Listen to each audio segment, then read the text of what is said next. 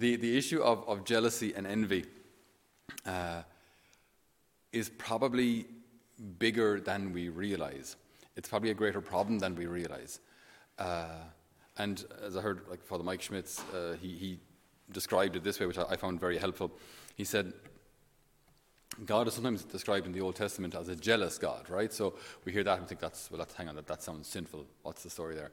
So jealousy isn't necessarily a bad thing. It depends on how it works. So, for example, say you're out on a night with your wonderful wife, and you go over to the bar to acquire some beverages, and while you're at the bar, you notice that a fella's kind of coming over to your wife with all the swagger on, and he's talking to your wife, and then you kind of come over with the drinks, and you're like, "Good evening to you both. How are you? How are you doing? This is my wife. Yeah, it's great. Lovely venue, isn't it? Yeah, it's lovely over there as well. I hear it's really good in that corner over there, like away from here. Is that clear?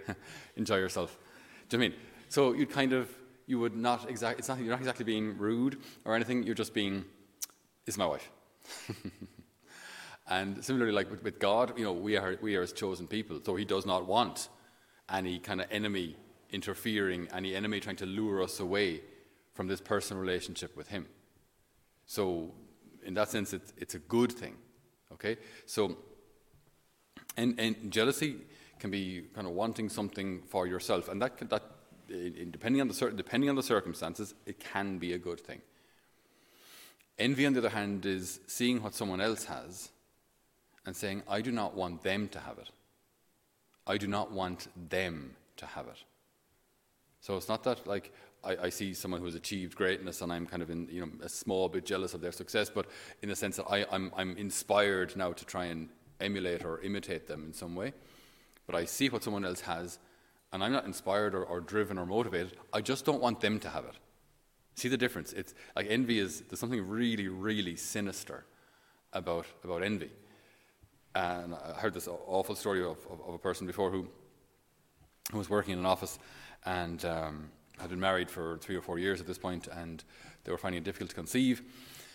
And then in the office, one of her colleagues came in with the photos of a 12-week scan and absolutely delighted that she was pregnant and so on. Everyone was bringing, gifts and knitting little socks and baby showers and all the rest. And she said, "I could feel in my heart this envy taking over. Not so much that I wanted to have a child, which is a good, I would like to have a child. It's a good desire, but I don't want her to have a child." You understand? Like it's very, very, very sinister. Why am I saying all this? Our gospel today and our reading, but more particularly our reading, speaks about this spiritual struggle that's going on. Put on God's armour so that we're able to resist the devil's tactics. For it is not against human enemies that we have to struggle, but against the sovereignties and powers who originate in the darkness of this world, the spiritual army of evil in the heavens. So our battle isn't just against flesh and blood, but our battle is against the powers and principalities. Our battle is against evil. Our battle is against the devil as well. So there's just 2 points I want to make this morning, or 2 issues I want to focus on. What particularly does the enemy want? Or what particularly does he fight against? So the Book of Wisdom tells us that through the envy of the devil, death entered the world. Through the envy of the devil, death entered the world. It's a powerful phrase. Through the envy of the devil, death entered the world. So what is the devil envious of? Remember, it doesn't say jealousy, it says envy. So who is the enemy jealous of? Well, I don't think he's jealous of us, because he's smarter than us, he's better than, how would you say, is the devil better than us? He has a superior nature to us, okay? So I don't think he's jealous of us or envious of us. But when it comes to God, he is envious. He's envious that God could have us. So he wants to take us. He doesn't want God to have us in heaven. He wants to take us. He wants to divert us. He wants to distract us. He doesn't want God to have our love. He doesn't want God to have our attention. He doesn't want God to have our time. So what's he going to do? Well, in his persistent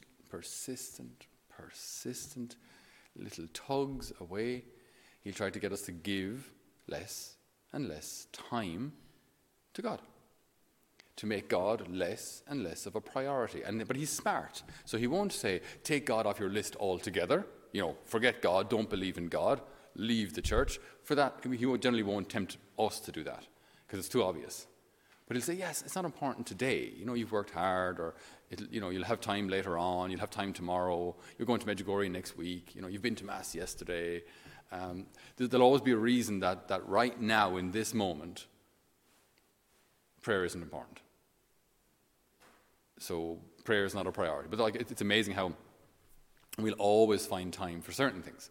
We always find time for eating, we always find time for showering, we always find time we always find time for catching up with our Facebook. We always find time for things that we consider our priorities. Always find time.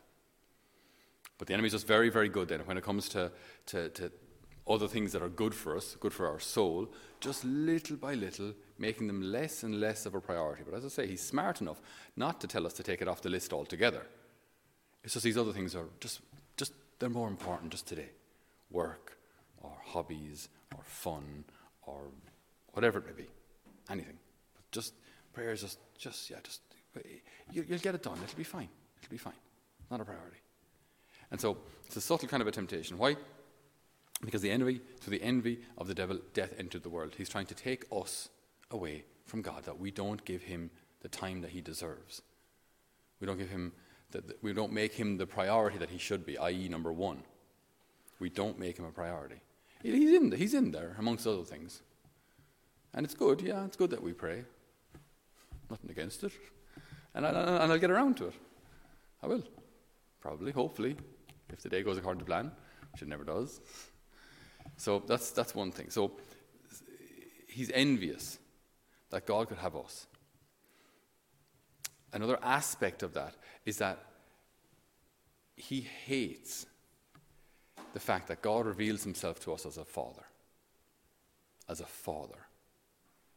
So he will do everything and anything to tarnish the image of fatherhood and to direct us away from seeing God as Father. It's so interesting. It's so kind of, when you read the catechism of what the church teaches about our faith, or what the church teaches about how God has revealed himself, it's just so interesting that this can be said so often in the liturgy and in sacred scripture, and it can still completely go over our heads.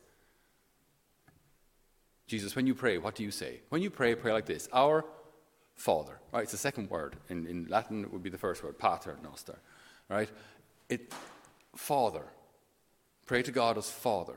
Our creed, we believe in one God, the Father, and 5 more times after that. We keep calling God Father. But you ask your average Joe Soap out in the street, who is God for you? How many will say he's Father? I'd say none. I'd say people would say he's goodness, he's love, he's energy, he's positivity, he's eternal, he's powerful, he's creator, all these kind of things. Not necessarily wrong. We won't go into each one of them. But how many will say, he's like blue in the face and telling us he's Father? How many of us will see him as Father? Strangely, very few. Again, this is a deliberate tactic of the enemy. Right? Because of his envy of God, he doesn't want us to have a father-son, father-daughter relationship with God. He doesn't. So he will attack that. And the flip side of that, the other side, the positive side of that, is if we do invest in time, invest our time in seeing God as Father, and if you will, resting with God as Father, the spiritual benefits, in my own life, I've seen them as immediate. There's like an immediate, satisfaction, consolation, and immediate grace. It's very special. Like when we begin to see and live a relationship with God as Father, it changes everything. It really changes how we pray. It really changes how we see him. Because then our prayer isn't just kind of, wishful thinking, but it's us speaking to a God who we consider our Father, a God who has shown himself to be Father, a God who has shown himself to be the best of fathers if our experience of fatherhood wasn't good, which is possible. If our own dad let us down in some way, if our own dad was absent, if our own dad was neglectful, if we don't even know who he was. Okay, God isn't that kind of father. God has fatherhood perfected. So his envy, the envy of the devil, is it drives him to separate us from God as our Father. So, one last thing. What really combats these attacks isn't our strength, isn't our power, isn't our wisdom, isn't our vast experience. It's none of that. What helps us to combat the enemy is humility. Humility. To recognize our need for God, to recognize and remember and follow what God has said to you, how God has guided you, and to listen to those who God is speaking to you through. Or like God can speak to us, as I said, through readings or homilies or talks or spiritual directors or good friends, or you might even just see a poster on a notice board that just really inspires you, whatever it may be, or on the internet. You might come across some just really God-centered, inspirational post that just really, for that moment, just really, really strikes you. Good. If the Lord is speaking you through that, filter it. What are our filters? Is this true? And does God want this? So is this true? If what's being said isn't true, then you don't have to ignore. You don't have to listen to it. Does God want this? So if it's true and God wants this, then what are you waiting for? So, but that takes humility, because without humility, when we hear or when we see or when we receive these kind of messages, we'll filter it through: do I want this? Do I like this? Do I understand this? And if I don't want it, or I don't like it, or I don't understand it, or it doesn't make sense to me, then I won't do it. Well, that's not humility. How is God supposed to guide you into doing only what you know and only what you understand, considering your limited understanding and knowledge? Humility is allowing ourselves to be guided by God. Humility is allowing ourselves to be guided by God. Allowing Him to be God in our lives. And this is what really disarms the enemy. Why? Because the enemy is smarter than us. So if I only do what I understand and what I know, what I can reason my way through, he's smarter than you. So he's able to make little suggestions into your mind that say, look, I mean, yeah, you sure? Do you really need to pray? Do you really need to serve? Do you really need to forgive? Do you really need to be pure? Do you really need to stop drinking? Do you really need to be, modest or whatever it is? Surely everyone else is doing these things. And little by little by little by little, you find yourself going back to your old life, or going back to your old way of thinking, because he's got time, and he's smarter than you. So if we filter everything only through our reason, well, ultimately it's pride, and secondly, that's his playground. He's smarter than us. Whereas humility is what allows us to say, personally, I think this, or but what was said to me, I know is true.